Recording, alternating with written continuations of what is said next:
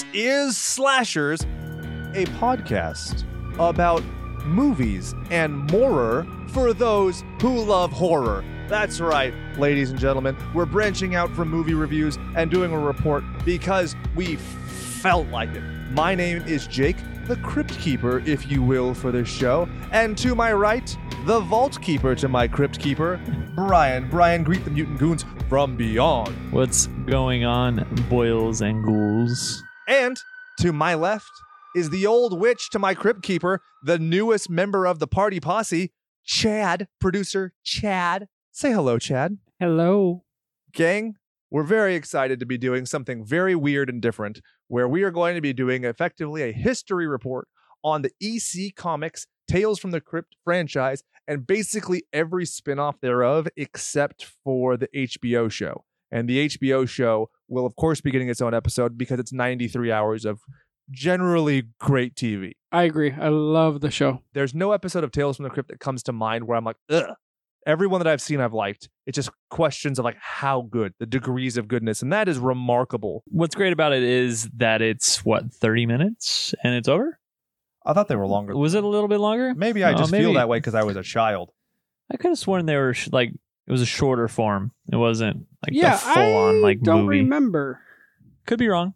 But I'm I gonna mean- Google that right now. I mean, most of them are good though. Don't Maybe Google because I it. was a Don't fucking Google it. child, I know I what didn't I'm know. talking about. Tales. Crypt, HBO. Runtime. But the reason why most of them are good is they just ripped off other stories. Yeah. That's true. Episodes. Yup. That one just says watch. It doesn't say how long it is. That's neat. Ooh. Videos. So, what's your favorite? Well, we're not on it yet, but honestly, the only one that I truly remember is of a little girl that used to walk and almost like skitter across the floor. You. And you would hear her footsteps Oh, you're right. 23 minutes for the ventriloquist dummy, which is the one that sticks out in my memory the best. yeah. I remember being, also I loved Bobcat Goldthwait. He was the dude from the police academy and stuff. So I was like, oh yeah, I know who this is. And then what ends up happening in the episode is very different than Police Academy. I'll tell you, spoilers. Wow. Chad, do you have any episodes that stick out in your mind? I love the Santa Claus one. There's like a wife kills her husband, and they're like, "Oh, there's a maniac coming," or is released somewhere, and then he comes and he's like super creepy looking, and yeah, she has to then fend him off. It's kind of interesting. It's a fight for your life. Huh. Fight for what's right. I just remember I'm a watching it real near Christmas, and I was like, "Oh, this is great!" Like Black Christmas. Right? Yeah. Yeah. I remember Black Christmas being like, oh, this could be great. And then it's not, which is super fun. Did you like Krampus though? So I didn't like Krampus the first time I saw it. So like, this is too derivative. Goddamn, and now I'm I like, gotta I tell love you, it. bug. Yeah. Jesus. Was it a tick? Ever since I watched those goddamn movies, let me tell you. Hi-yo. So, shall we start at the beginning? Yes. Who's beginning? The comic book company's beginning. Let's start there. Max. With MC Hammer. I was going to start with Educational Comics, founded Right. in 1944. And we could talk a little about Max Gaines because he came from All American Comics, which he had co-founded, Right. that had Green Lantern, had Wonder Woman. I mean, then I feel like you essentially have to start with him because he, had Kind of created. right, Comics. comics. He was, he brought up to what Procter and Gamble, like the idea of having this ad, and they just kind of shun him. They're like, I don't think that's gonna work, right? Yeah. Well, because he was like a salesman and he talked about doing 4-color panels that were supposed to be very innovative. Right. And then he ends up kind of through the back channels becoming, but he was a dude who did everything. It's a very interesting time. In our lifetimes, I always think of people having like a career, like this is what you do, right? And back then it was just like, oh, he was a door-to-door salesman, Yeah. a chemistry teacher, a publisher, Oh, I read somewhere that he was a haberdasher. Yep. What in the fuck is that? people who do buttons and stuff like that for clothing. I thought somebody made up a word there for a second. No, we used to make jokes about opening up our own haberdashery. Wow, that's 12 years old, that joke. It's not even a joke. We would just say it really loud and people would look at us, which is basically how I got attention for 20 years. Apparently, though, Max is a giant asshole. Yeah. Yes. Yeah. Yeah. Well, he was a tiny man, but a giant asshole. It was like highly documented in multiple sources, Oh, yeah. right? He used to beat his kid with a leather belt and just genuinely. That's bad. genuinely was not, a role. As your attorney, I'm going to advise you to not talk any further, Chad. He just wasn't, the role model dad. I've read people try and give him a pass because he like broke his leg as a kid. And like, oh, what Right. caused him discomfort the rest of his life? Guess what? A discomfort in your leg doesn't make you beat a child and then say that child's going to be worthless. I mean, it's pretty well documented, and it's not just from William Bill Gaines. It's a bunch of people who are like, yeah, he's kind of a piece of shit, but that piece of shit was the shit. And then Billy Gaines used that shit like soil and sprouted up. But what's That happens all the time. What's so great about it though is he wasn't anywhere near his father. He wasn't working under him as an underling and then all of a sudden inherited it. He was like going off and doing his own thing. Like, fuck you, dude. I Yeah. want to be a teacher. But I'm gonna his dad do was a things." teacher. Isn't that kind of weird? I was thinking about that. Yeah, that is true. He's like, well, I'm going to branch off and do my own thing. You were a teacher, but now you're this, whatever. And in a way, you feel like as much as you want to rebel against the parents, they do have some sort of influence on you. Yeah. So- but back then it's probably just safe to be a teacher, and he knew he knew more about chemistry probably Yeah. because his dad did it. So it was a little bit Yeah, like, I can see that. I can see that. And I mean, in a strange kind of twist, right? His father just has this fucking crazy boating accident, right? Uh-huh. And then you're like, okay, this guy doesn't seem like he would be like, hey, let's go enjoy a day on the water, He dies, and then his son's like, fuck it, let's change everything up. Basically, when I think of somebody dying in a boating accident, my brain goes directly to Sleepaway Camp. I think of Jaws. Well, I'm talking about they literally get hit in the head with a boat in that movie. Oh. Yeah, it's silly, but at the same time, it's like that's really possible. That's kind of scary how possible that is. But when we say boating accident, I'm going to put little bunny ears around it. I feel like it was a very planned accident. It happened in Lake Placid, but not the Lake Placid with the alligator Not with the giant Crocodile? alligators. or crocodile. Yeah. God, it's those little baby crocodiles at the end are so cute. I That want to movie own is- them all. That movie's fucking awesome, man. So good. I love it. Okay. It is. Betty White fucking Right. kills it. I did rewatch it more recently. It is pretty slow, but I still enjoy it. I feel like you know what? Throughout the movie, Betty White just calls people cocksuckers. Yeah, she and then, does, like I'm rooting for the crocodile, or like, Yeah. she says something. I saw a guy make a really funny point online. I'm sorry. The odds of this person ever finding this show and calling me out for stealing his joke, I don't think are very likely. But he said, if you want to know how old Betty White is, she starred in a show about being old before most of you were alive. I was like, holy fucking shit. That's very I true. like to think of it as Hollywood magic, but no, she probably was older in Dirt when that came out. Yeah, well, I'm very obsessed with Golden Girls. Estelle Getty was barely older than BR. I mean, we can talk about all sorts of fun stuff, but that show fucking rules, unironically rules. And I know a lot of people try and be trendy and stuff, but oh, haha. Don't look down your notes. That show is full of like great writers and performers. It's awesome. I know this isn't a horror podcast, but if we, when I just said reviewing movies and horror, I would really love for more to be Golden Girls at least one time. One of the shows I listen to while I'm driving, and I just said, damn it, was... So now I have to leave that in when I edit. Thanks, Brian. Yeah, you're welcome. Should we explain or just move on? Nope. Broussard and somebody else, they're sports reporters, and one of them is obsessed with Golden Girls, so much to the fact that they are going on a cruise.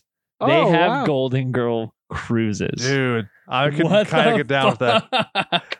I think it's awesome. I think it's a bunch of old people getting down. Middle-aged people, I think, more than old people, but still, I would love to get me a Blanche Devereaux of my own. So, Wow. which Golden Girl are you, Chad?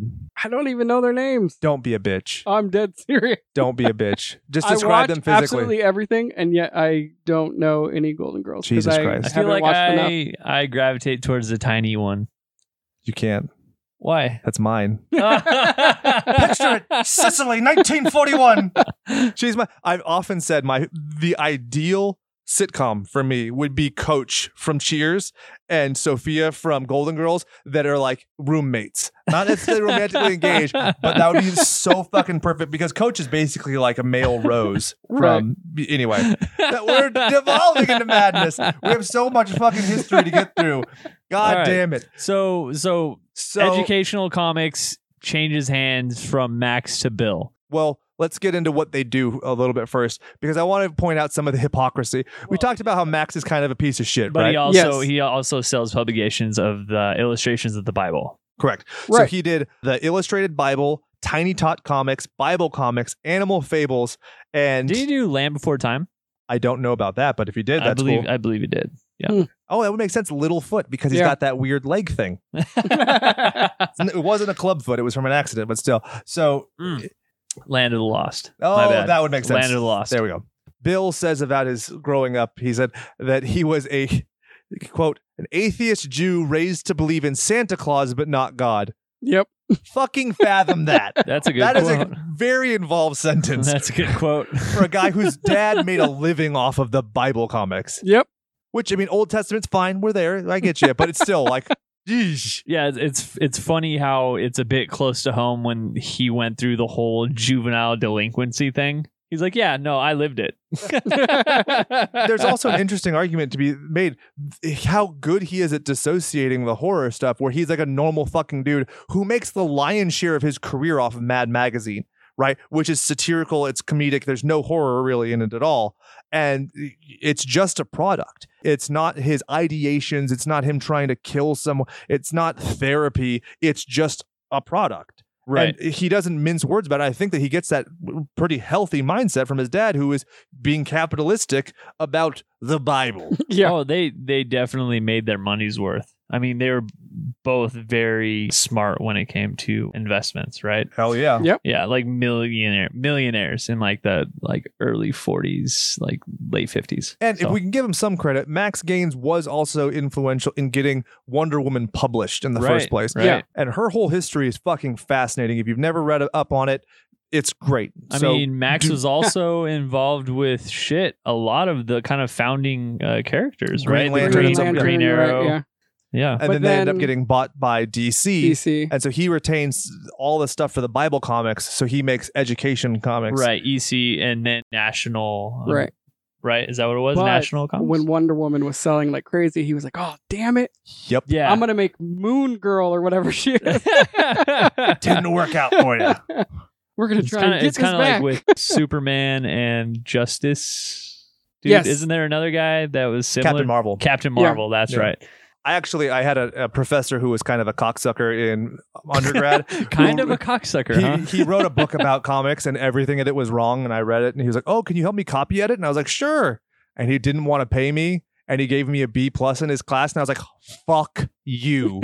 And so I never called him back. And so I used to have a bunch of these voicemails like, "Come on, man, I need you on this." But one of the things in Luke Cage's first issue, it spoke a lot to culture at the time. Luke Cage, a black superhero, has to buy his costume at a pawn shop. There's a very, very funny joke in there where as he's going through the pawn shop, he pulls out a costume. This douchebag thought that it was the Flash's costume. No, it was Captain Marvel's costume because he'd been put out of fucking business because he was sued by DC Comics. It's super involved. I also saw Shazam finally, and okay. I fucking loved it. Yeah, And it's good. I love Shazam comics. Yeah.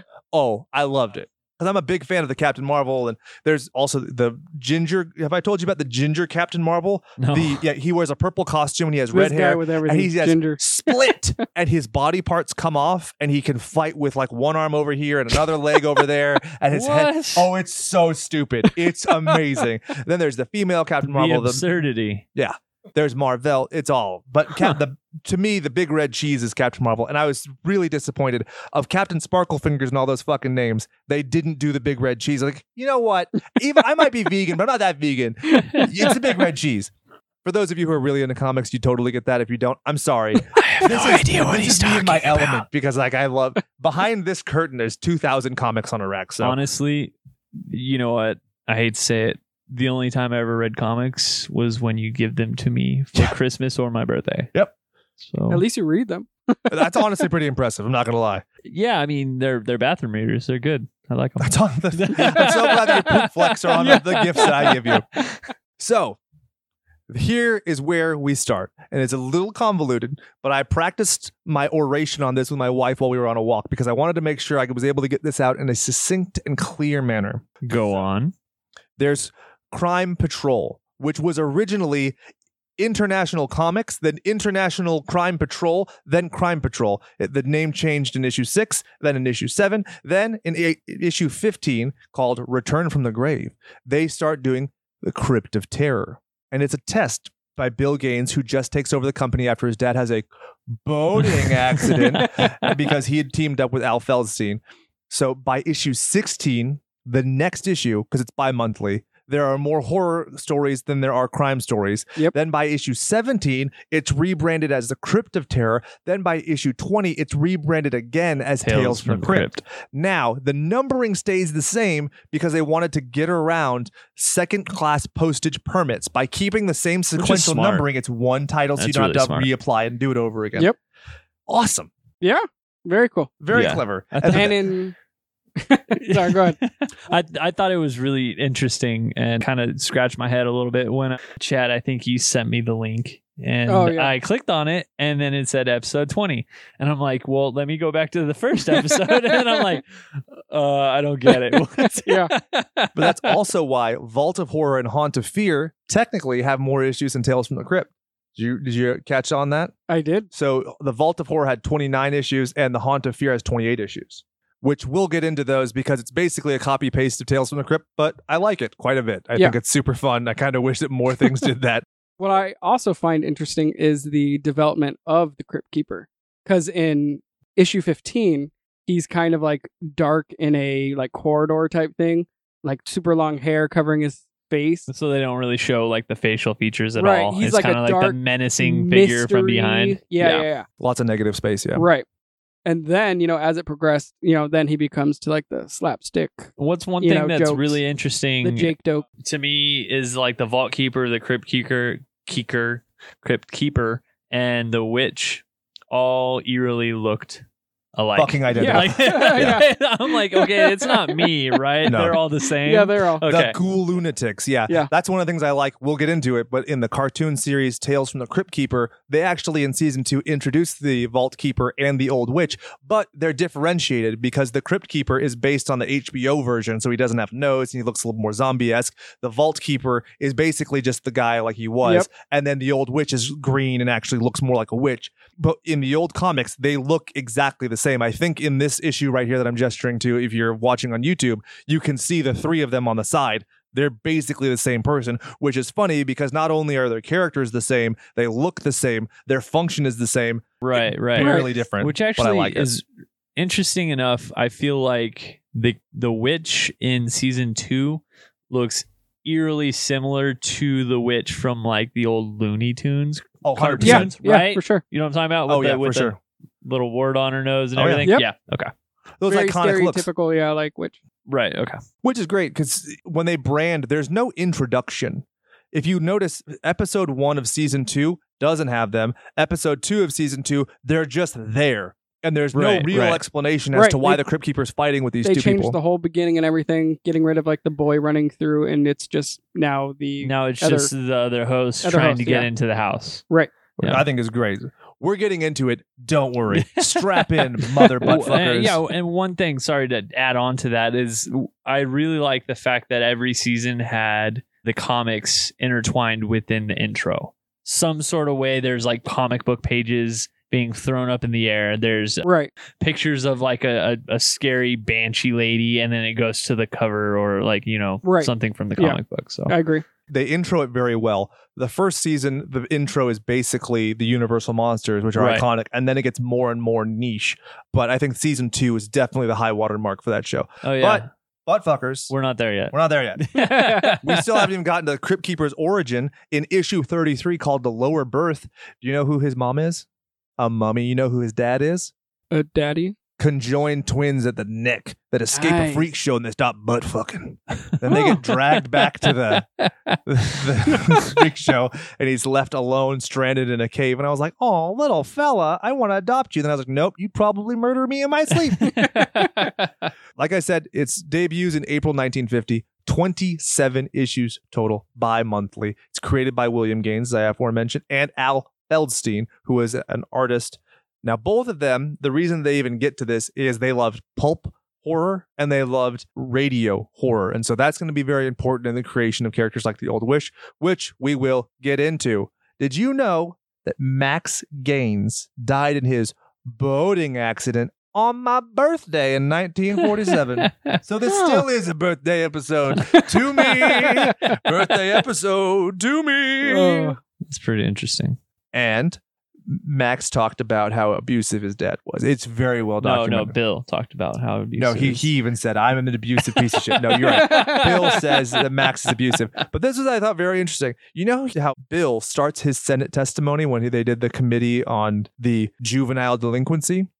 He starts off, quote, 2 decades ago, my late father was instrumental in starting the comic magazine industry. He gave him high praise. Yeah, he talks about how he edited the first few issues of Modern Comic, the famous funnies. He was proud of the industry and helped found. And he also threw out the Bible thing, which I Yes. thought was very smart, right? You're Yeah. like, come on, you're talking to a guy whose dad did this, so how bad can I be? Well, he also talked about the basic economics of it. His dad gave a career to writers, artists, engravers, and printers. He talked about how it weaned hundreds of thousands of children from pictures to the written word. It stirred their imaginations, given millions of hours of Right. entertainment. My father before me was proud of the comics he published. And my father saw in comic books a vast field of visual education. He was a pioneer. That's And yet they still talk to him like he was a fucking child. yeah. That Senate testimony is crazy annoying. It's very one-sided, just like I feel like any Senate committee kind of interrogation would go. One thing that I thought was really great coming from Bill was how they kind of were questioning how the artists came to the portrayal of the murders and any of the pictures that are depicted. Yeah. And they're like, so you tell them specifically what to do? And he's like, no, they're artists. They know what they're doing. So we give them an idea, a direction of where to go. It's their job because they're professionals Right. and they do it themselves. So I thought it was kind of cool, him giving him credit. Not necessarily like skating by and saying like, oh yeah, I was the bad guy. I told them to do this, decapitation, yada, yada. Right. But the artwork is what makes these comics interesting and at all. Yeah, absolutely. And it was awesome that he did give them credit on the covers and everything, and even giving No, I like mean, them a that's- bio on the back And page. that's what was so kind of revolutionary, Right, right? exactly. Because nobody did that, Yeah. at all. So it was like, yeah, that's a really cool concept, or that's a cool picture of how that was drawn. I wonder who did that. Nobody really ever knew until they had their own specific artists, like with signatures and everything. Right. And he was very instrumental by picking artists based on their strengths. Now, a lot of these guys had no interest in horror whatsoever. They were just good artists who were trying to make a living. I have a bunch of quotes I pulled of these guys just basically talking about economics. But he would know this guy can draw goop. That guy can draw gore. This guy can draw skeletons. This guy can draw motion. And so when they would write the stories, they would do two things. They would keep the beats in mind as far as what visual cues they're going to be and who was going to be executing it before they even sent it, before they even finalized the story, which is very different from this time because this time it's all economics. Right. Nobody thought that people were going to save comic books. This was a one and done industry where basically people thought you'd buy the magazine and throw it away as quickly as you would the Sunday funnies. Yeah, nobody This- would subscribe, Exactly. right? This is not a thing that has a legacy, and yet this whole by happenstance, this stuff created Yeah, but an that's industry. that's one thing that was so great about Bill compared to a lot of other people is I feel like he really truly appreciated the craft. Right. It wasn't just like, okay, well, I'm the owner and you guys are my underlings and you're going to make me all the money. Like he truly enjoyed everything about this. Yeah. But he didn't start out enjoying it, which makes me love this era of his career so much because he was employed before his dad died with EC Comics. And he talked about basically he would just sign paychecks and that's all he did. He wasn't involved. He didn't give a fuck. He was going to be a teacher. Probably didn't have a say in anything because his dad's a dick. Well, he didn't care. And then he, with Al Feldstein, they talked about stuff they enjoyed. And so they made something they enjoyed. And suddenly he has a tremendous amount of passion for it and creates this thing that's beautiful, albeit ill-fated, which we'll get into. Want to talk real quick? Max Gaines was posthumously put in. He was given the DC top 50 something contributing people to comics. Yes, and he has the Will Eisner Hall of Fame, which he was inducted in 1993, the Jack Kirby Hall of Fame in 97, and in 2012 he was inducted into the Ghastly Awards Hall of Fame.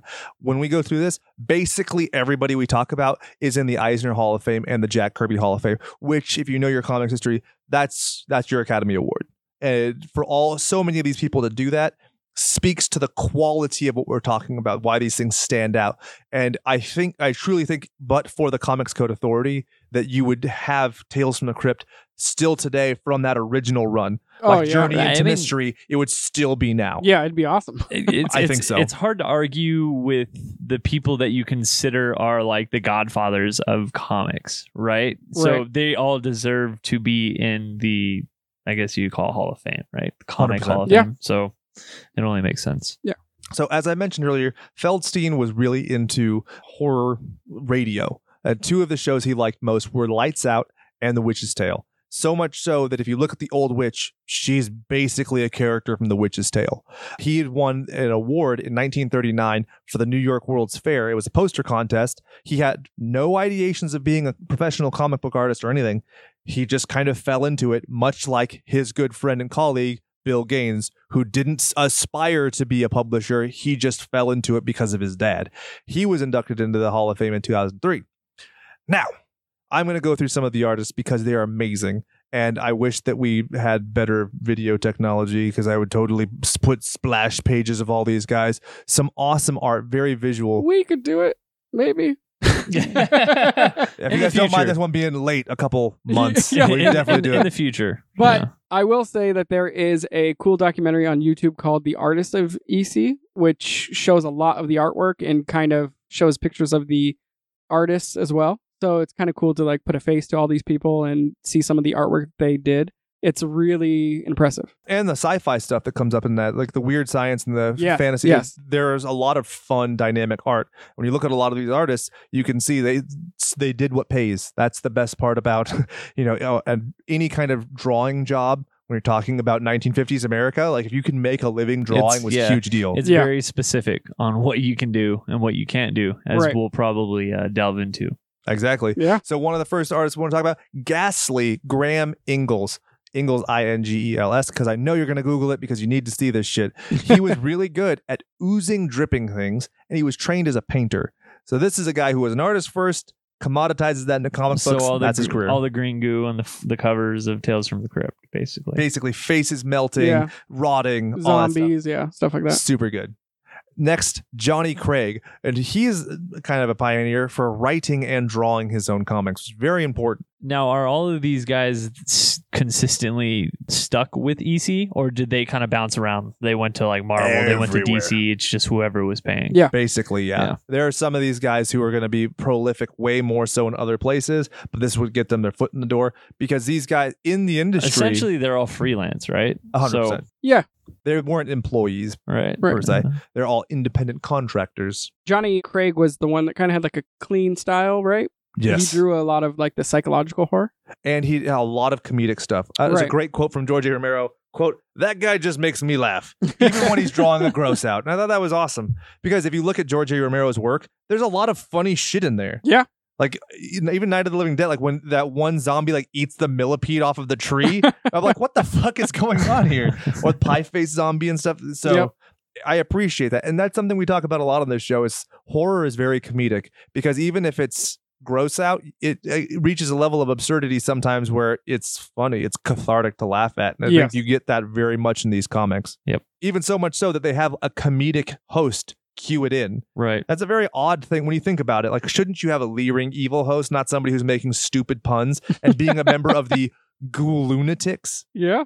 But there you go. Well, I think more or less it delves into both sides of what somebody could potentially like. There could be somebody who just likes horror. There could be somebody that just likes comedy. But when you combine the two, it's like you're like, I don't really like the look of the Crypt Keeper, but I enjoy the puns. Yeah. So there you go. Or it's vice versa. I really enjoy the special effects, the way he's, depicted, but he's kind of lame when it comes to the puns. So kind of best of both worlds. I think it also goes to the inflection and stuff, the way that you read and interpret his lines. I'll give an example. Beverly Hills Cop. This probably just in my head because Axel F was playing when I was at Trader Joe's buying chocolate hummus.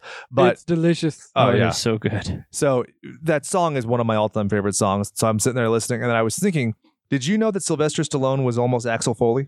No. And he wanted to do it as a serious role. Yeah. And when you stop and think about that, you're like, oh, I guess you could do a lot of these things as like a gritty crime drama that are just absurd, but it's all the inflection of how you do it. And so you could read a line where it's a pun about something and you can be like, ah ha ha. But you could also read it like this kind of conniving, somebody who's like, right. who's mocking the institution of humor because they're so evil, right? Yeah. So you can kind of go so far, because if you look at the HBO Crypt Keeper, who's iconic, obviously he's silly as fuck, Right. but you could totally make that serious and severe. Yeah. Which is what you get in the 1972 movie, which we'll get into. Thank you very much. Joe Orlando. This dude's punk rock as fuck. Why is he punk rock as fuck, Brian? Because he's in a punk rock band. No. Not that I know of. He very well might have been, but I didn't see that. So Duh. he illustrated Creepy Magazine, which was a black and white horror comic that debuted in 1964, completely in direct contradiction to the Comics Code Authority, and was basically like, get fucked. Oh, that's great. Yeah, he had his own ripoff Crypt Keeper, which I think you'll appreciate. Do you know what his ripoff Crypt Keeper was called? Uncle Creepy.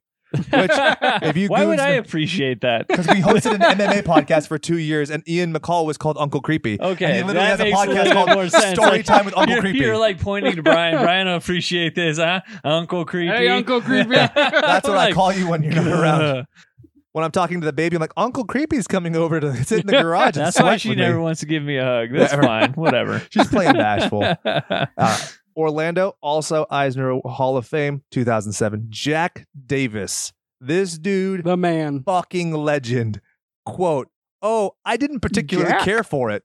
He didn't give a fuck about this. And he said, quote, my wife didn't agree with it. She didn't like the horror bit at all, but I had to do it. So I did it. I got paid for it, and the editors liked it. Evidently, it had a lot of fans. This dude was completely like, I'm just here to collect a paycheck, but was still legendarily good at what he was Yeah, doing. That just Everyone reminds me of loved it. somebody that's like Mr. Rogers when he goes home, but then he goes to work and he just like takes off all of his shit and he's like, all right, let's get down to the brass tacks, boys. Yep. That's basically him. Yeah. If you ever listen to interviews, he's like super clean, super polished, very polite, and he's very apologetic for this part of his career. It's very funny to hear how That's he's awesome. like, but people in the industry are like, oh my God, like he was prolific. In his era, he would draw and ink 3 full fucking pages by himself in a day, which if you know the industry is like, the fuck, man? He was like just a workhorse who was super driven and good at what he was Nice. doing. Didn't cut corners, would just do a tremendous amount of work. And he said, quote, I'd have to be fast because when you turn them in, that's when you get your money. The faster you drew, the faster your money came in. Again, just a commodity, but really good at it. But I looked up some of them and they were amazing. It was awesome. Huh. He said he liked to do a lot of action kind of movements inside the drawings. I think I saw one where like a person was getting cut in half and I was like, oh, that looks so cool. He said, quote, the comics were pretty bad, pretty gruesome, but then goes on to say, the Senate had an investigation, which they probably should have had. But when Tales of the Crypt ended, I was very disappointed because I needed work. Not that he needed the creative release or he wanted to show off his excellent art, but because he needed that paycheck. Reminds me of the movie like The Professional, right? Leon Where the he's- Professional? yeah, right. Where he's just a hitman. He doesn't Yeah. enjoy the work. He just does it to get paid. Or Barry. Yep. Yeah, same Love thing. that fucking show. Yeah, I think we're on like 6 or 7, but it's pretty fucking good. Oh, I love that show. Bill Hader's perfect. I love that guy so much. I'm so excited for It Chapter 2 solely for him. Oh, I yeah. could give 2 fucks less that James McAvoy, who I also enjoy, is in the movie at all. That all rhymed almost. James McAvoy, who you also enjoy. But now I want to avoid because I am annoyed that it isn't Bill Hader because you all is haters. We're rapping Whoa. now? Whoa. I did it. This show does everything. Well, I only got to sing my own birthday song, so I had to find another way to sing. You fucks. Well, I got you a shirt. And I'm wearing it right now. So if that doesn't say I appreciate you, I don't know what does. I haven't seen you read the comic book I got you for your birthday, and you said that you shit all over it. No, I shit while reading it. Poop flex. That's all I gotta say. So then we move on to George Evans. George, super interesting guy, also basically commoditizes the fuck out of his art. So his first ever sketchbook, he stole from his dad, who was a poster artist, right? He then goes and trains when he's in middle school with Belle Terra and Bill Pajude of the Tudor Arts. Says that every Saturday they had to turn in 5 drawings, which for a child is kind of a lot. Yeah. So he's already a workhorse at a very young age. And he was told, quote, your sketchbook is your studio. And then he says it clicked for him. And he realized that if he had a sketchbook, he could work anywhere, on a bus, in a park. And so that's what he did. He created a lifestyle for himself where he could work no matter what conditions, no matter where he was, no matter what he was doing, create pages that he could then make money off of and enjoy. That's awesome. That's the dream. Yeah. And at that time, nobody knew. He was like a YouTube creator of his time. He's like, oh, I can do something that's fun whenever and wherever. I didn't kill I told you I wasn't making it up. Fucking bugs are attacking. So I really think that that's interesting because before him, who was there? I mean, there's a dearth of characters or creators we can go to. Do you ever think to yourself, I said it again, fuck, the way that artists came up with their drawings just being a workhorse like crazy, if they were to ever somehow take a look at how artists are doing things now with like their tablets and everything, and they're like, you fucking spoiled bastards. Yeah. It would blow their fucking minds. The amount of things that you're able to do and the innovation in art is amazing. Some of those art tablets that people use, like, I mean, my tattoo artist has one, and mine too. It's phenomenal. It's fucking crazy. Andy will sit there and completely redraw things or change things, and what she's able to do with that is truly spectacular. And it's crazy to think of how far we've come, but also you look at so many pieces of work now and you can look at like these are the foundations that we rely on. Right. People still recreate this style. This retro chic still exists because it's so iconic, which is amazing to think that you now have these neon colors and you can do all this stuff, but people will still put out a comic in 4-color just to mimic this. One, It's people still get tattoos comic style with like 100%. big bold lines with and everything. Ben-Day dots and everything. That's basically what neo-traditional is a comic book, which is every tattoo I have. You're very right. When you look at the innovation in art, how far we've come, it's amazing to think of. We live in truly like a great era for comics, and you have a bunch of people who are being shitty like, oh, Marvel's run out of ideas. There's a black Captain America. There's going to be a woman Captain America. Why don't they make a new superhero for them? Get fucked. Comic books have always been a commodity. Art is a commodity. Every horror movie you've ever liked is a fucking commodity. Aren't they just like an ever-expanding universe anyways? Yes, if it's good content, who gives a fuck? Yeah. Rick Remender did probably one of my favorite Captain America comics in recent years, and it's arguably a horror story where Captain America gets trapped in Arnim Zola's like hell world for over a decade. It's amazing. If you want great art from John Romita Jr., that's what you want to be looking at. Let's move on, because we have so much to get to. And I'm looking at the clock, and I'm like, holy shit, I thought we were going to have to stretch for time. We're going to need to compress at this point. Wally Wood. Okay.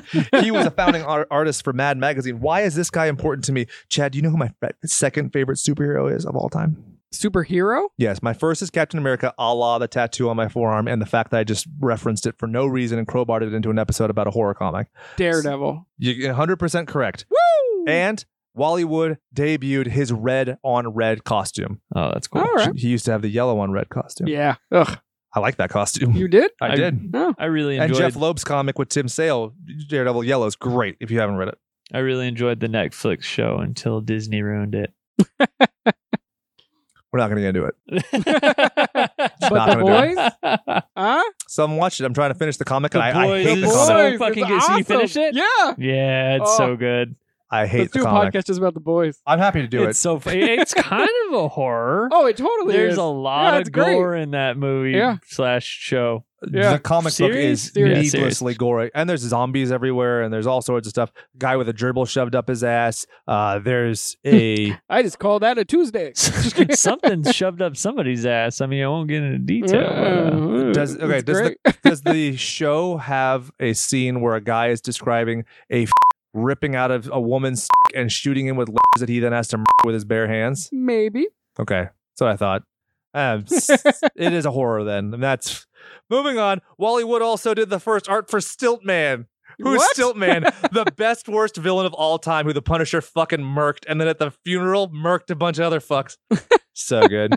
He was instrumental in convincing EC publisher William Gaines to start a new line of fictional comics, Weird Science and Weird Fantasy, which later became Weird Science Fantasy. Weird science. He drew the infamous, have you ever heard of the Disneyland Memorial Orgy poster? Hold on. Googling now. Dude, you should. I've seen this 1,000 times, 1,000 different places, and never realized that this was created by this dude. Wally West, super weird. There are quotes of him talking about how like sexy Snow White was, and then in 1980 and 1981, he did 2 issues of a completely pornographic comic book called Gang Bang, and it featured Snow White and the 7 Dwarves as So White and the 6 Dorks. Still, despite this, he was inducted into the Jack Kirby Hall of Fame in 89 and the Eisner Hall of Fame in 1992. If you haven't Googled the Disneyland Memorial Orgy poster, you owe it to yourself to take a look at it, because at the time, and what's amazing is The 3 little pigs. Disney took no action against him. They took action against a company who later produced it in like a blacklight poster, but not him for creating it, which is so weird. Snow White's got a little it going on. Wow. Oh, the gang bang in the sewers. Holy shit. Blows your mind, doesn't it? So that's your guy. Whoa. Al Williamson, Eisner Hall of Fame 2000, predominantly known for his work on Flash Gordon. Why is this important to me? Because Why? Star Wars is a ripoff of Flash Gordon, and people are like, me too, and I'm like, Kurosawa, motherfucker. But here's the great part. When they did the Star Wars comic book, who did George Lucas recommend do the art for it? Al Williamson, because he was a fan of Flash Gordon. Pick up the pieces, motherfucker. You sure it wasn't the Disney orgy poster? Different guy. That was Wally Oh, okay. Wood. That's Wally Wood. With a last name like Wood, of course he was going to be a fucking fetishist, right? So we got one more that I'll go into, was Jack Kamen, who contributed to Creep Show, which is important because you're talking about an anthology horror. It's loosely based on Tales from the Crypt, The Vault of Horror, so forth. He actually drew himself getting an assignment from Bill Gaines and Al Feldstein in Tales from the Crypt issue 31, which is so weird and meta that I kind of just needed to crowbar that into this episode. How weird is that? Yeah, Yeah, that's that's a little awesome. strange. It's like usually someone would just leave like a signature or something, but he's like, fuck that. I'm writing myself into this bitch. It's a multiple panel scene where he's given this work. It's very interesting. Yeah, that's funny. So going into the whole, we're talking about a commodity here. Bill Gaines in the Comics Journal 81 said, we were putting out what we thought was selling.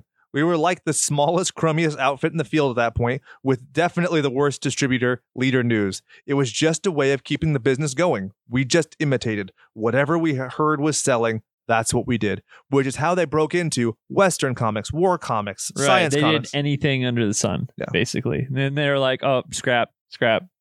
Oh, that's kind of sticking. Let's go with that. Exactly. And you look at, there's no deliberate plan. This is all very just throwing it against the wall and seeing what sticks. So much so that you look at the horror stories they were doing, they're fucking plagiarized. Yeah, they Right. went so fast that they were just like, we need another story, so we'll just take this one and this one and this one. And even Ray Bradbury was like, you guys just stole my story and put it up.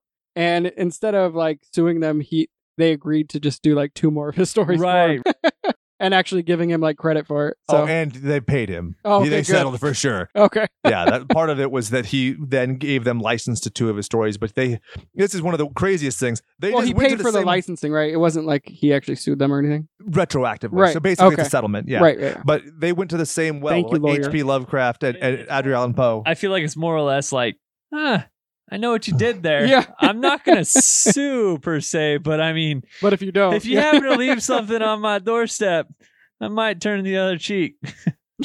So let's get into the conception. We were just talking about basically the Haunt of Fear and the Vault of Horror are basically the exact same comics. So much so, this is the weird part.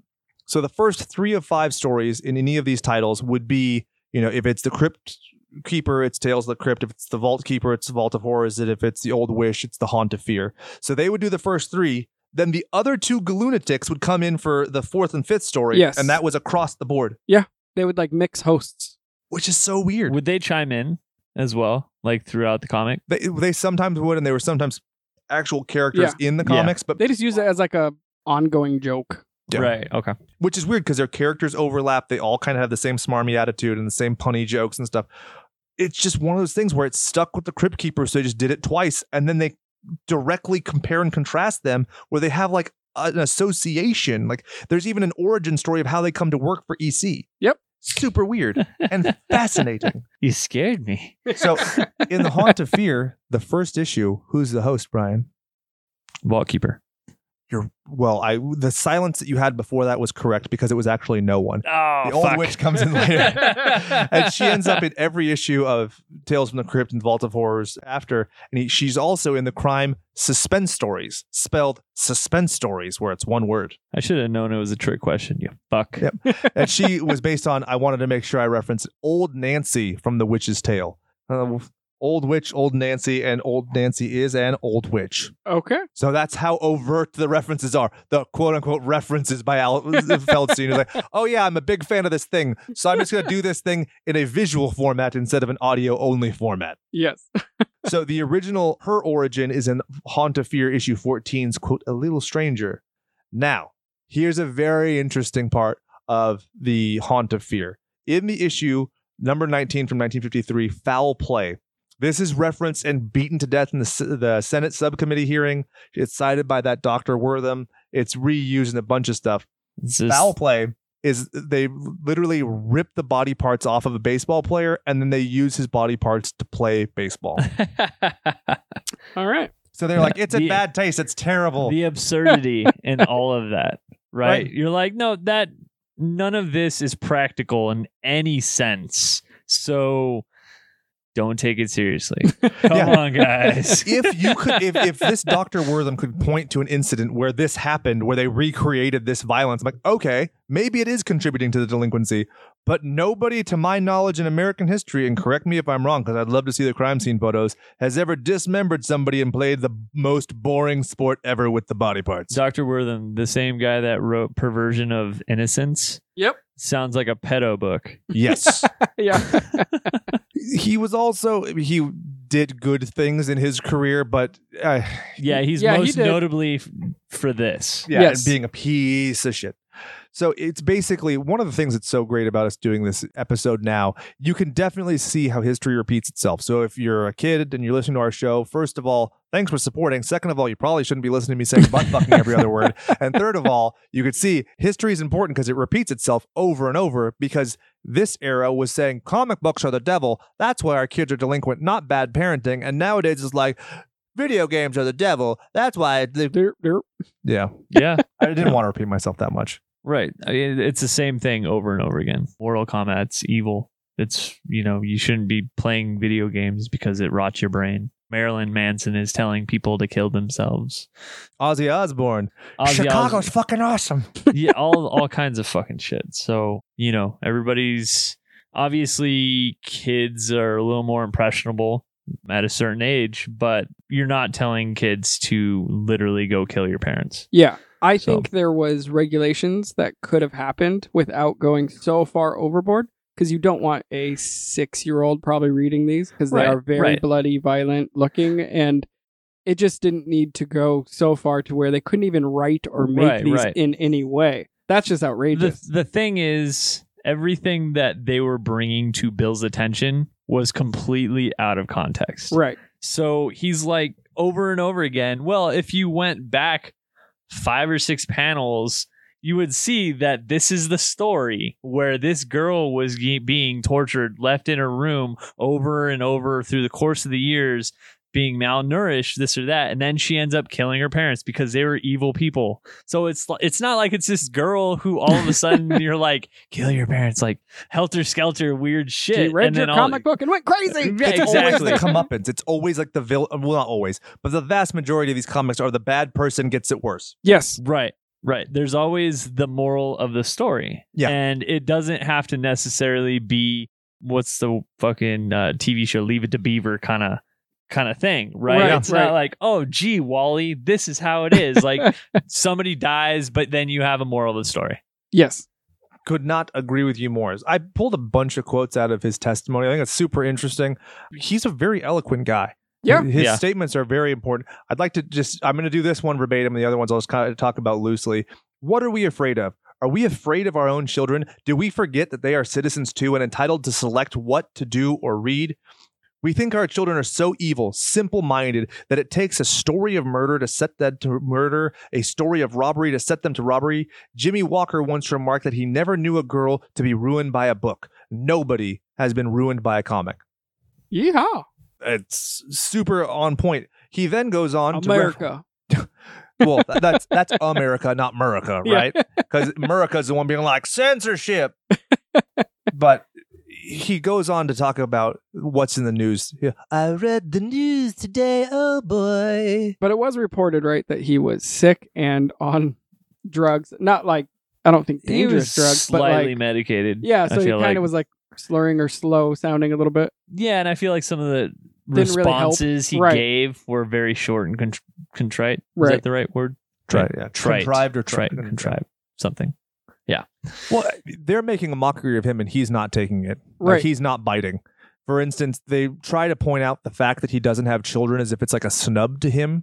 And he's like, nope, I don't have children. That's not I think a big deal. it was part of the questioning was, would you subject your children to these comics? And he said, yeah. And they're like, do you have children? He's like, no. And they're like, well, do you have friends and family who have children? Yeah. And that's who Would he you- showed it to. Yeah. Would you show it to them? Yes. Yes, I would. And I So, have. That's yeah. how he did market research. That's the thing. He was a publisher. He's not he doesn't view himself, at least this time, as like an artist. He views himself as a businessman. And how Right. do you do that? You do market research and go, hey, kid, do you like this? Then I will continue to make this. Right. And I think that's where he kind of stepped off because he didn't say appropriate age ranges or anything. Right, Not right. like they were going to listen to him regardless. They were going to shut him down regardless.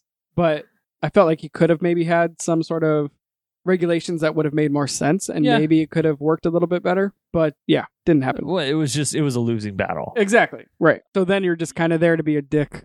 Well, bear in mind, in American history, you don't even get PG-13 until you get to Gremlins. Because Yeah. Gremlins was rated PG because it wasn't severe enough to be Right. R. But then they're like, wait, what the fuck are we letting these kids see? Like, these monsters I've are seen murdering people on boobs Christmas? on PG movies and you're like, whoa, what? Yeah. So it's crazy to think of, but the idea of having a tiered system when it comes to ratings is very revolutionary. But here's one of the crazy things: when it comes to the ESRB, the Electronic Standards, ESRB. Yeah. they rate themselves. The Mhm. Comics Code Authority is them rating themselves, and I feel like they just went too far because they were afraid of being censored in legislation. Yeah. So I don't think that these are evil people. I think these are people who way underestimated the value of free speech at the time. Yeah, I can see that. Absolutely. Because we'll get into what the language of the authority says, and it's fucking bananas. It's a little absurd. It's crazy. One thing I want to touch on, in 2007, there was a revival of Tales from the Crypt that was by paper cuts, only did 13 issues. Then in 2016, they did another that was only 2 issues. So it's kind of frustrating. And I think that, like I said, if it was one continuous story from then to now, I think you'd still have people buying it. If you have amazing fantasy or detective comics, because it would be a legacy comic. But when you rebrand it, it's like, oh, you're just trying to capitalize. Amazing Fantasy would be a porn by now. Probably. I mean, Mary Jane did die once because of radioactive cum. I know There you we're go. not talking about it because it's going to be on the next episode, but wasn't there supposed to be something with like M. Night Shyamalama Ding Dong doing Tales from the Crypt? Correct. Yep. Which, I mean, it fits his style when you think about it. Like, what is The Sixth Sense? The Sixth Sense is a one issue of Tales from the Crypt. Yeah, but another series for him to ruin? Come on.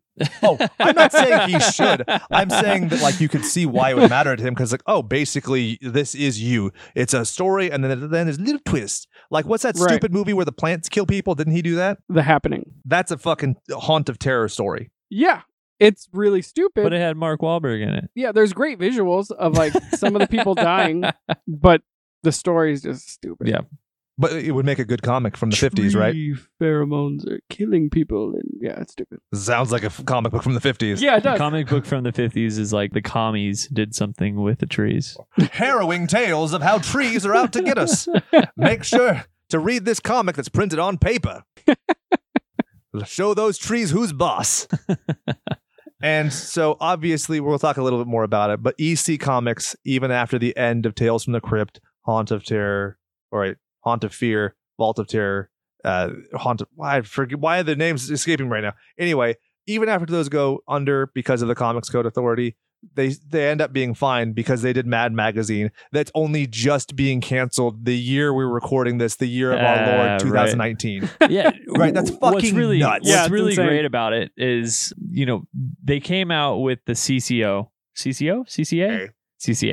and Bill was apparently one of the founders, or he was part of it, quote unquote, part of it. never really contributed fucking jack shit to it. As soon as monetarily, he did like $15,000 a year. I think that's the dues. Yeah. So I mean, he was integral in it. Yeah. Right. Okay. But when it comes to what they actually believed in, he didn't believe in any of that shit. Right. Well, I think within reason. That's what I think. I think they over police themselves for fear of like an actual legislation against it. Because so we'll get into it. Basically, to combat the CCA, he's like, well, let's just call it a magazine and fucking call it a day. And they can't technically do a CCA because it's not a comic book. Yeah, with its own self-contained publication. It's own his way of fucking giving him the bird. Yep. And basically, what it is it's not a conglomerate. What do you call it? A co-op of different creators who come together. And basically, what they did is they make an embargo against anybody selling a comic that isn't authorized. So your Barnes and Noble wouldn't carry a book that wasn't CCA approved. And so that's why he rebrands and does everything as Mad. So we'll get into 1954. The draft is used as an exhibit in the Senate subcommittee hearing. It's broken into multiple parts, starting General Standards Part A. We go into it. You cannot promote any kind of distrust of the law at all. Policemen, judges, government officials, and respected institutions shall never be presented in a way that is to create disrespect for established authority. Big brother, they want that now, I bet. Hey, for sure. Hey, it trumps America. Big brother, be your friend. Yeah. Right? I mean, and also, as an attorney, I'm looking at this like everything is so vague that you could go, oh, this offends me. Fuck this. Fuck that. But what is the definition of pornography? It offends me when I see it. I know it when I see it. And that's one of the ways they do it. And this is they create a strict regimented thing, but then they're also like, oh, also there's this catch-all where if it just doesn't pass the olfactory sense test and it stinks. Yep. Crime is only to be depicted as a sordid and unpleasant activity. We talked about this. You can't be like, I'm having so much fun. It's like the shitty people are also supposed to feel shitty about committing crime. Give me your money. Which is never the case, right? Yeah. Somebody that like robs people blind, they're like, this is fucking awesome. This beats a 9 to 5. Yeah, There'd right. be no Joker. Oh, so sad. So in every instance, good shall triumph over evil and the criminal punished for his misdeeds. Lame. Which is almost every issue of Tales from the Crypt. The guy who kills his wife for the inheritance usually dies horrifically at the end. Yep. The guy who starves blind men to death is murdered and eaten by his own dog. The one I read earlier today, the guy who was obsessed with getting the man's tuxedo that he killed to get the guy's wife, right? Because they both, did you read that one, Chad, or no? Yeah, so he ends up digging up the guy in the casket, takes his tuxedo, ends up wearing that same tuxedo to the wedding of the widow, and there was embalming fluid all over the jacket, and he ends up dying from suffocation. Rad, right? Yeah, it's fucking cool.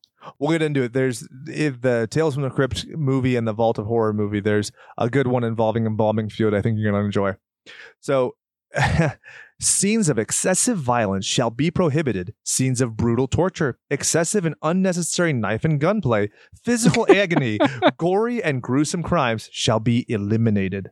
What the fuck is this? I feel like I'm in Demolition Man, where they're like censoring people and writing tickets with robots. Do you have the one written down about the salacious women should not be posed in certain ways? Oh, I believe yeah, that's in section part B. Oh, my bad. Yeah, we'll get there. But it also, all scenes of horror, excessive bloodshed, gory or gruesome crimes, depravity, lust, sadism, masochism shall not be permitted. All lurid, unsavory, gruesome illustrations shall be eliminated. Have any of these people read the Bible? Dude, everybody be butt fucking in that book. That's nuts. Okay, some old man gets taunted by children and he prays to God who has a bear rip the children apart and murder them. What about the goat cutting off all the foreskins? Oh my God. Yeah. Where's there's literally, and so she lusted for her lovers from her days as a prostitute in Egypt, whose manhood was like that of donkeys and whose emission was like that of horses. That's in the fucking Bible. It is a woman missing the fact that she was a whore, getting gang banged by donkey dicks, Getting raw dogged by donkey dick. scooping out handfuls of cum from horses. That's in the Bible, but this isn't okay. Just want to make sure that we're on the same page. Are you impressed that I quoted the Bible almost verbatim, Chad? Very. Satan. Oh yeah, and this is one that basically ruins everything. No comic magazine shall use the word horror or terror in its title. Right, that's the one that specifically targeted Bill Gaines. Yes. He's Yeah. like, For sure. come on, really? And what purpose does that serve? If anything, it's telling you this is content that should be prohibited for a child. Right. It's clearly labeled. It's your parental advisory. It's your, M for mature. This is a horror magazine. This is not fucking Tiny Tots. You jack The offs. single word can't be that powerful. Scenes dealing with or instruments associated with Walking Dead, torture, vampires and vampirism, ghouls, cannibals, and werewolfism are prohibited. That's why you have Werewolf by Night, Morbius the Living Vampire. Those are loopholes because Marvel was like, get fucked. Going back a long ways. I mean, this was a big problem for a lot of people for a very long time. Profanity, obscenity, smut, vulgarity, and words or symbols that have acquired undesirable meanings are forbidden. So if we had like a running joke inside of us where we're like, rim sickles, and people were like, oh, I know what rim sickles mean. Even though that's not vulgarity or smut, under this interpretation, I could just arbitrarily be like, I know what rim sickles are. I'm in on the joke, and it's wrong. Yeah, Censorship. It's like we're like rimsicles, huh? And they're like, oh, nope, none of that. This is the one that Brian was referring to. Females shall be drawn realistically without exaggeration of any physical qualities. Exaggeration? What do you mean? I What would- would we be I know. I'd exaggerating? find the hottest model and be like, all right, I'm drawing you exactly. I'm not exaggerating. Look at them tatas. We measured twice. With our hands and mouths. Respect for parents, the moral code, and for honorable behavior shall be fostered. A sympathetic understanding of the problems of love is not a license for morbid distortion. Okay. What the fuck does that mean? He got beat by his father, and it's like, you have to respect him. Yes. Right? Sex perversion or any inference to the same is strictly forbidden. Aw. What is sex perversion? Is Tiger Woods sex perversion in this? Mm.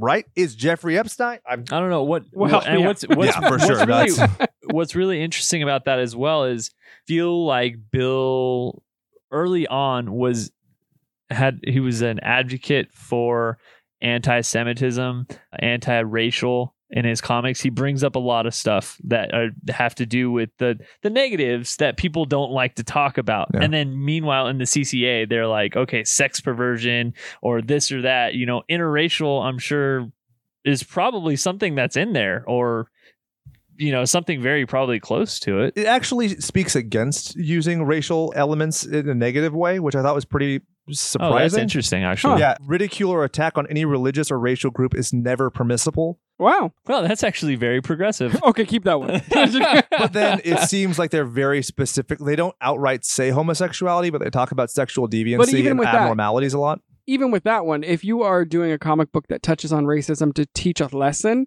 you can't do it then. He used that as an example. Right, He's he like, used in that my in one of crime his- stories, right, the guy who right. said Spick is the bad guy, we can't do that. He is the villain, but they take just the panel where he says that. They just use that word. They Right. just focus on that word and not necessarily the meaning behind or the emphasis in the story. Yeah, Right. another great example. They talk about how the sanctity of marriage shall never be questioned.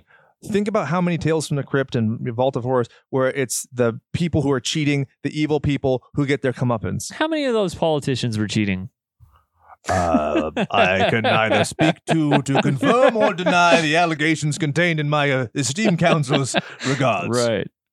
Shall we move on, gentlemen?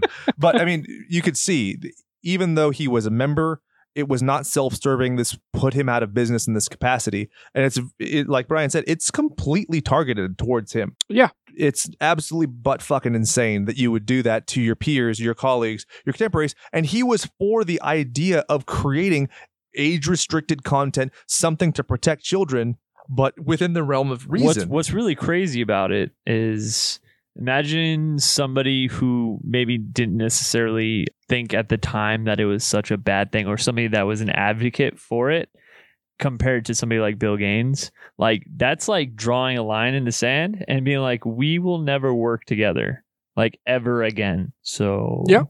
choose wisely. Well, this whole thing almost killed the entire comic book industry. 100%.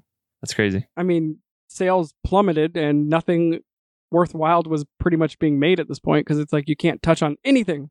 It's what sells. Sex sells. Yeah. Violence sells. It's entertaining. It's like, and also it's escapism, right? Even John Carter from Mars has fucking big-titted women, which I think was originally a pulp novel, but then it was adapted into a comic. I think, if I'm not mistaken, John Carter. Terrible. Oh my god! Oh right? my So gosh. bad. I was so wanting it to be awesome, but no. You remember when Johnny Rico was in the Tarzan movie, like the City of Gold or something like that? It was on par with like that in levels of bad. Yeah. And I referenced that specifically because I think the same guy did Tarzan and John Carter. That's like pulp was weird and fun and exciting, like Valerian and the City of 1,000 Planets or whatever, like sexy, weird women and stuff. And then under this, because it's so vague, it's self-serving in that capacity where it's like, oh yeah, this offends me, but that's an alien. So the fact that it has 17 tits and they're all huge isn't a problem. You could do that, right? But you can't go, oh, my comic book called Vault of Terrors is going, you can't do that if there's expressly something limiting that, which is just nuts. Right. Right. It's outrageous. It's not nutrageous though, which is a candy bar. Indeed. It's what I call it when I have a I'll go ahead and Outrageous. I'll believe you on that one. Thank you, Chad. I'm gonna have to do that next time. I'm saving this. When my wife and I were first dating, this kid was running around rampant, yelling, and he yelled, "It's juice time!"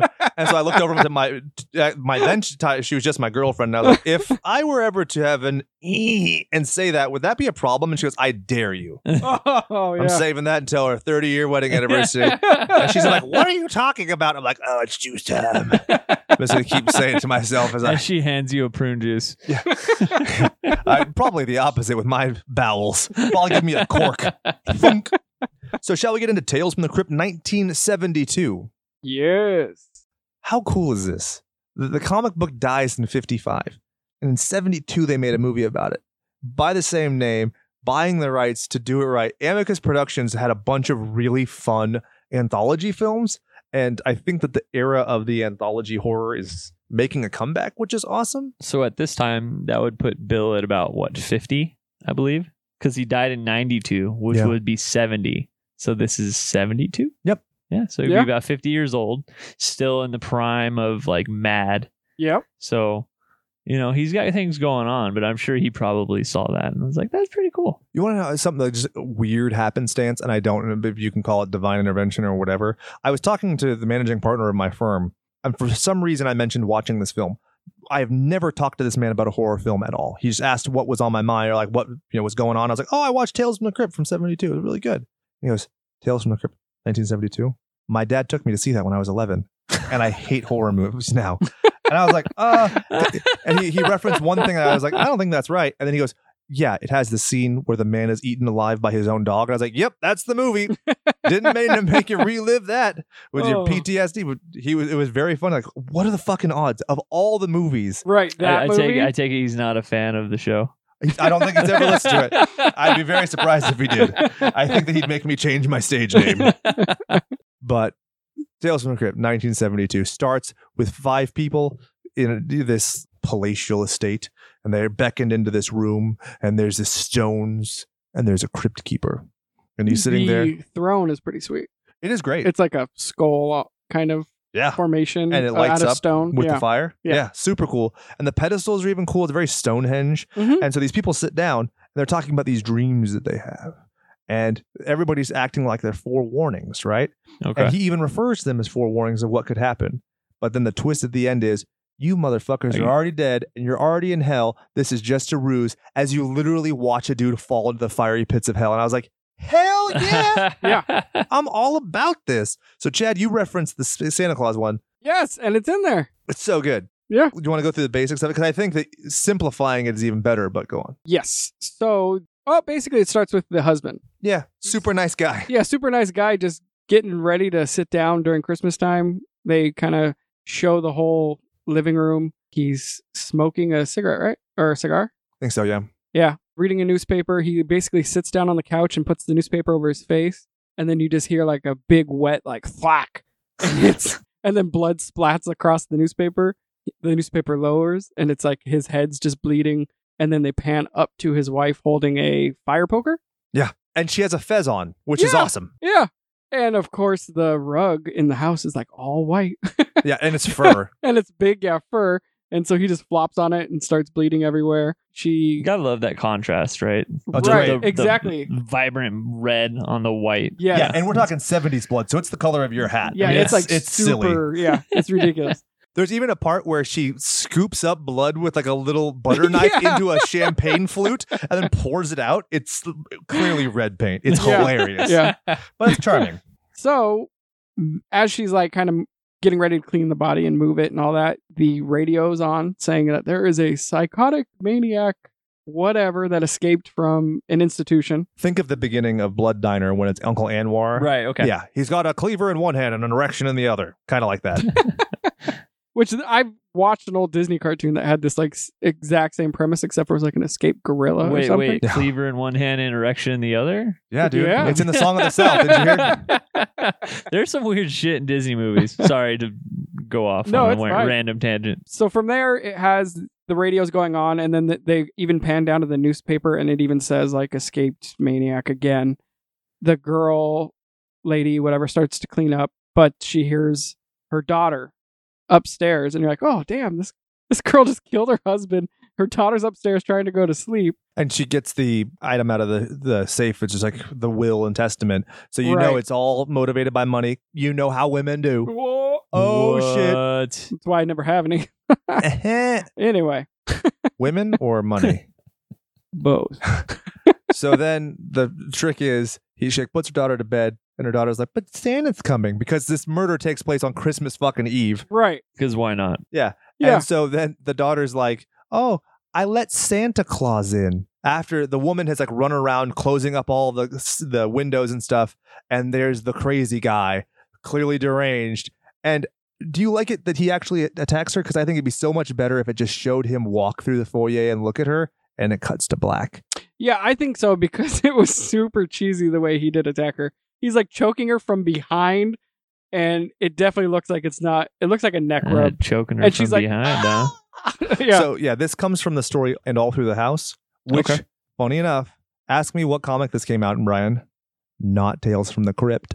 I'm glad I didn't answer. It's a Vault of Horror 35. Yeah. So what's funny is out of this Vault of Horror, Tales from the Crypt, Haunt of Fear, Tales from the Crypt. So the majority of these are not even Tales from the Crypt.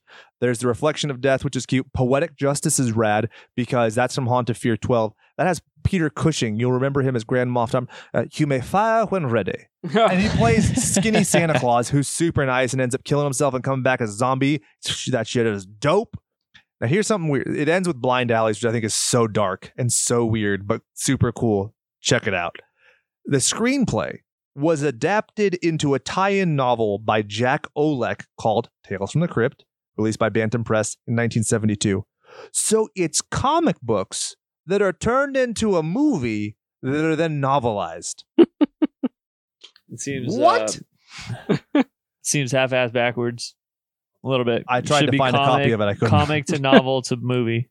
I don't know. Yeah, I completely agree. But Strange. there were novelizations of fucking everything in That's this true. time. This Yeah. was like the way, like this was the alternative of making a made for like, shitty video games like Iron Man the Game or whatever.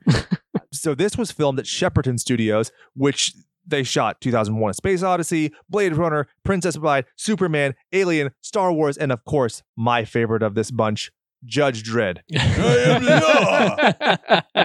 With Rob Schneider.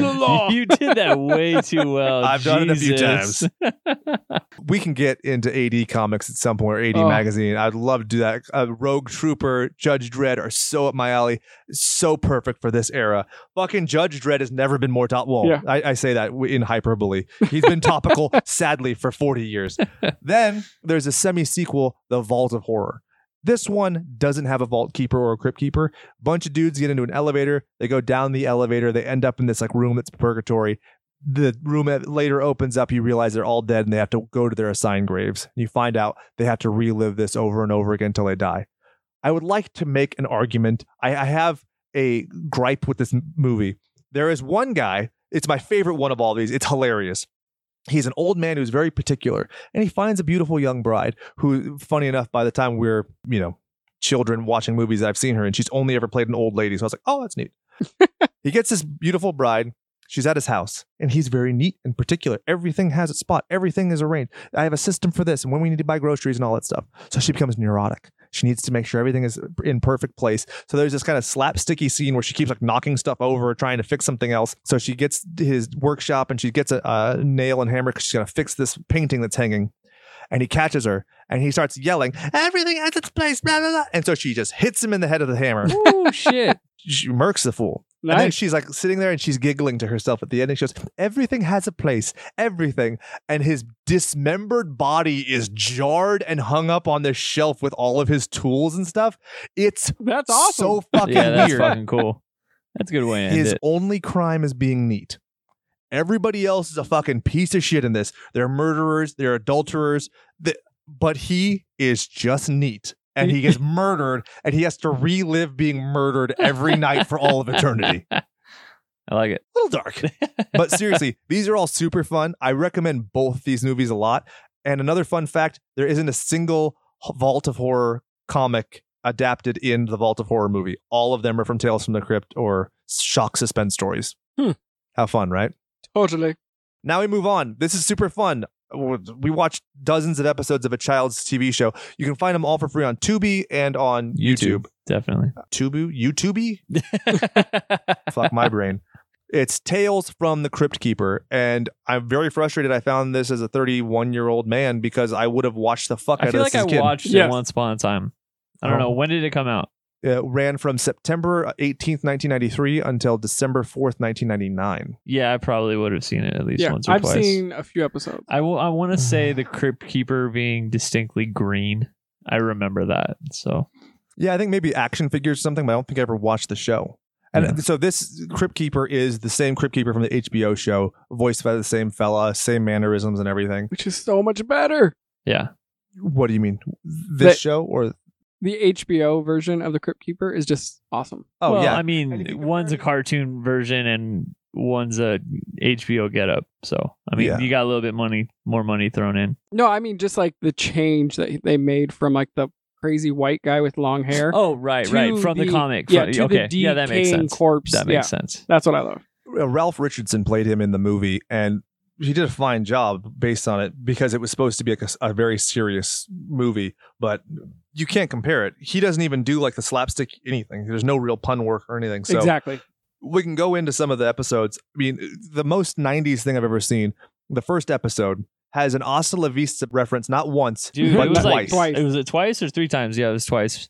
Yeah. Anytime he dreamt of the bike, Yep. he's like, "Hasta la vista." Yep. Yeah. The And so- kid was super fucking annoying. That's probably them just using the same clip Super to save annoying. time. But I Or, love to, His you know. his older Yeah. brother is such a douche. I know. Such a douche. so He many acted kids in like this are He's so like- annoying. stepbrother. He's like, "We're gonna steal everything." He's like, "What?" And so when you look online, a lot of people kind of misconstrue this and like, oh, how weird and capitalistic that they would do this. In this era, there was so much stuff that was like rated R content that was being marketed to kids. RoboCop toys, Terminator toys, Alien toys. This wasn't that weird. No. Yeah. And so we officially didn't want kids watching it. We're totally willing to take their money. Now, like I said, Season 2 killed it. yeah, it's the best one. It's, Right, with Ben and Mike Yeah. or Bill and Ted. No, Well, that's the end of season one, actually. Season 1 finale. But I know why you're But it thinking goes that. into season 2 though. They're in the intro for season 2, which Yeah. is why you think that. They're in season 2 with the Transylvania train to Transylvania. That's in season 2, I want to say. It is? Oh, Cool. okay. Yeah. I mean, unless they just make kind of like a cameo. Right. Yeah, there's You know which one I'm talking about, Yeah. right? The train where they take the train and it's full I didn't of a watch bunch that of one. I watched bunch their of Draculas and first shit. one, which is Ghost Ship. Yeah, and then there's also Mildred and Camille come back, and then there's the kid, what is it? Horace the nerd comes back, really conniving off so he has a pet rat. This bully makes the rat disappear. The nerd kid then takes this ancient Asian tea and it turns him into a werewolf. So he runs around the town running amok, and then he's like, "I'm gonna fuck you up, bully man." And the bully's like, "You ain't gonna fuck me in the ass. I'm gonna fuck you in the ass." So the bully takes the tea. Raw doggy style. Yeah, exactly. He takes the tea and then he's about to raw doggy style the nerd, and he goes out and the cops are like, "Oh, you're that monster that's been running amok. We're arresting you." And they take him off and they take him away. Meanwhile, it's the wrong guy. And the nerd planned it all along. Gets his revenge, finds his rat, and he's happily ever after. It reminds me of the South Park episode where Cartman teaches the horse to bite the wiener. Yes. Lance Tenement must die or whatever, right? Yeah. And so that same kid comes back, and there's one where it's a very Little Shop of Horror, Rappaccini's daughter, where he falls in love with a plant girl. It's just kind of a spoiler. Sorry. You can totally tell from the very beginning. But there's, I don't know how detailed we want to go into. I took detailed notes just because they were like, I thought these were super fun. I really enjoyed this show. I think some of them could easily be adapted to like even a movie because they were just so cool. I mean, obviously you have to flesh out a lot of like talking and stuff, but it's great. Just like the subplot or whatever, or even the main plot would just be so. I want to easy. say like the Transylvania Express. I want to say it's called is obviously off of like the Oriental Express. Right. Yeah. Murder on the Orient Express. Yeah, exactly. There's the gorilla's paw, which is meant to be the monkey's paw. Yep. Which is fun. That one actually references Aladdin, which had been topical at the time, and gruesome gladiators instead of American gladiators. Well, episode 2 had kaiju battle. Yeah, it was awesome. Yeah, right. And they call him Godan. I was like, Cheek loves they call this. him Godan. Yeah, it's a mixture of Godzilla and Rodan, which I thought was super cool. There's also the Ultraman ripoff in it. Yep. And the Crypt Keeper is awesome. In the first season, I think is very spectacular because they put the Crypt Keeper in the background of lots of stuff. Like there's an episode with these ants, and so on a penny in the background, it's the Crypt Keeper instead of Abraham Lincoln. Oh, that's fun. There's a bunch of cute little things. Kind of reminds me of stuff that they used to do with like Animaniacs. Yeah, very similar. Yep. Yeah. And yeah, we all note the Vault Keeper and the Old Witch come in season 2. They're phased out before even season 3 gets there. And season 3 is just a garbage fire. Like, I don't like anything about it. It becomes way more overt in terms of moral. That's good because I didn't watch any of it from season 3. Yeah, Crypt Keeper at the beginning of the episode tells the kids what the moral of the story is. Like, you shouldn't pollute. And you're like, well, what the fuck, man? Like, I know where this is going. But yeah, that's pretty much it. I highly recommend it, especially if you can watch it for free. Like, yeah, I mean, it's again with what I now learned in that you can change YouTube to 1.5 speed. Oh yeah, I was watching him like regular speed, like fuck, dude, 22 minutes is taking forever. Jake's like, 1.5 would turn into like a 12-minute episode. Fuck yeah. And it's awesome because the voices are already high pitched and they're already like they talk slower because they're trying to delay the animation because it's a cheap show. No question, the animation's kind of shitty. Plus, I'm super old and I like to watch it in subtitles, so it doesn't matter. I just read it. Yeah. And then by season 3, I watched at 1.7 speed. I could not fucking take it. I was like, this is the worst shit ever. There's another couple fun episodes I want to talk about. There's the Brothers Gruff, which I think is funny because we just did it. Brothers Grimm kind of thing? Well, it's the Billy Goat's Gruff. Oh, okay. Yeah. There's Hunted, where it's kind of most dangerous gamey at a certain point. The hunter is trying to track this like Sasquatch type thing, but then gets trapped by the Sasquatch, and you find out it's a curse where it follows a hunter. And so he's going to be hunted until he could pass the curse on. Yeah, so if he catches another person, they become the Sasquatch. Yep. Awesome. There's an 8-legged freaks in the Descent kind of homogenization where it's the haunted mine, where there's these weird chihuahua-looking bat creatures, which are super fun. Dead Men Don't Jump, which is a basketball story. Oh, the one you referenced, The Weeping Witch, which is really rad, where it's that ghost thing. There's so many fun little things that I like I said, highly recommend you watching. It's like almost seems like the modern age Scooby-Doo. 100%. Yeah. Right. But it's real. That's the thing that's fun. It like, because in our era, like a little bit after our generation, like my little brother's generation, it's Scooby-Doo had like real scary stuff, and it wasn't just dudes in masks, because this is real scary stuff. Right, not just, right. Yeah. There's one I wanted to touch on. Cold Blood, Warm Hearts. It's a romance, which I think is super funny between two sea monsters, but there's a great ripoff of Shaw from Jaws. You got to see it. It's super funny. And with that, can we move on to Secret of the Crypt Keeper's Haunted House? What? Oh. What's that? Do you know what? You don't know what this is? No. Okay, I'm super excited to tell you guys about it because it's the dumbest, craziest, silliest fucking thing I've ever seen. It is Go on. Legends of the Hidden Temple, but themed as Tales from the Crypt. The Crypt Keeper is the host, and then there's another host who actually interacts with the kids. So it's an actual game show? It's a double dare type running through. Weird. And they transpose 3D 90s animation on top of it. How long did this air for? 1 season. It ran from September 14th, 1997 until August 23rd, 96 to 97. And it lost the 1997 Emmy to The Price is Right. But it was for Outstanding Game Show. But it is fucking they crazy. lost to Bob Barker, so really? Like, Did you lose? I feel like it's rigged from the get-go. But a kid on the episode I watched spelled Eagle Eggle. It was like a contest where you had to like spell these things right. No. There's a time and you have to like run around with the Eggle. Oh well. What's so funny? Can't win. Yeah, I want to find him and be like, "Hey, what's up, guy? Remember Eggle?" He's like, Can't win not my them all. pass connect." Can't win them all. Yeah, I think that he's probably living under assumed name with like a beard in a cabin somewhere, like Ted Kaczynski. He's like, oh, anywhere he could be away from the mystic and majestic eagle. So, boys, that gets us all the way up to the HBO series, which we're going to have our own separate episode on. So, what do we think about Tales from the Crypt, the comic, the history, the shows? I actually really enjoyed it a lot going over all of this. Not saying I wouldn't enjoy it beforehand, but going into this with being my first time doing the whole research part of the episode, I felt like it went really well. I liked it a lot. Yeah, I totally want all the comics. Yeah, Yeah, no I want to kidding. find them. No I want kidding. them all. I saw there was If you're out there and you have them, send them I to mean, me. even just prints, Yeah. right? Yeah. Like posters. Even reprints. Yep, They did do absolutely. reprints. and so- omnibuses, which Yeah. is like a conglomeration of everything. But there are like single panels that go for like thousands of dollars at auction. Just Damn. one panel of Right. this, the Yeah. original stuff, of course. I will not get any of those. Yeah. I mean, I have no money to actually pay for any of this. For sure. If you want to donate generously to our cause, I would like to send out a special thanks to our friend Joe Otero, who provided all of the Haunt of Fear comics that you see before you. Super nice of him to do. Thanks He a didn't lot, even man. know we were doing this. Appreciate it. So props to him. He'll get some free Patreon stuff even if he doesn't pay, because he Maybe- paid in dividends here. He'll get some more stickers and pins. There we go. I think that's fair. If I have any left, because I threw so many out at Midsummer Scream, how many listeners do you think we got out of that? One. No, I'm Negative just kidding. 2. No, according to I mean, statistics. I'd say we probably got about a dozen. I'd say solid listeners. So Maybe. Or even if they don't listen, so long as they put my fucking button on their stupid backpack and they're carrying me around like a billboard with them, I'm happy. Yeah. I mean, that's Because all that me we and can Jake- ask for. Helped the guy down the stairs. He was like, "You'll have a listener by the time I get home." Yeah, I remember that. I was at like, the very awesome! at the end of day 2. Yep. Yeah. It's great. That was cool. I thought there was a child in that wagon that we helped him with. I was very scared. I was like, no, please don't. He God. was about to huck that fucker down the stairs. It turned out it wasn't a child. It was just stuff that he bought.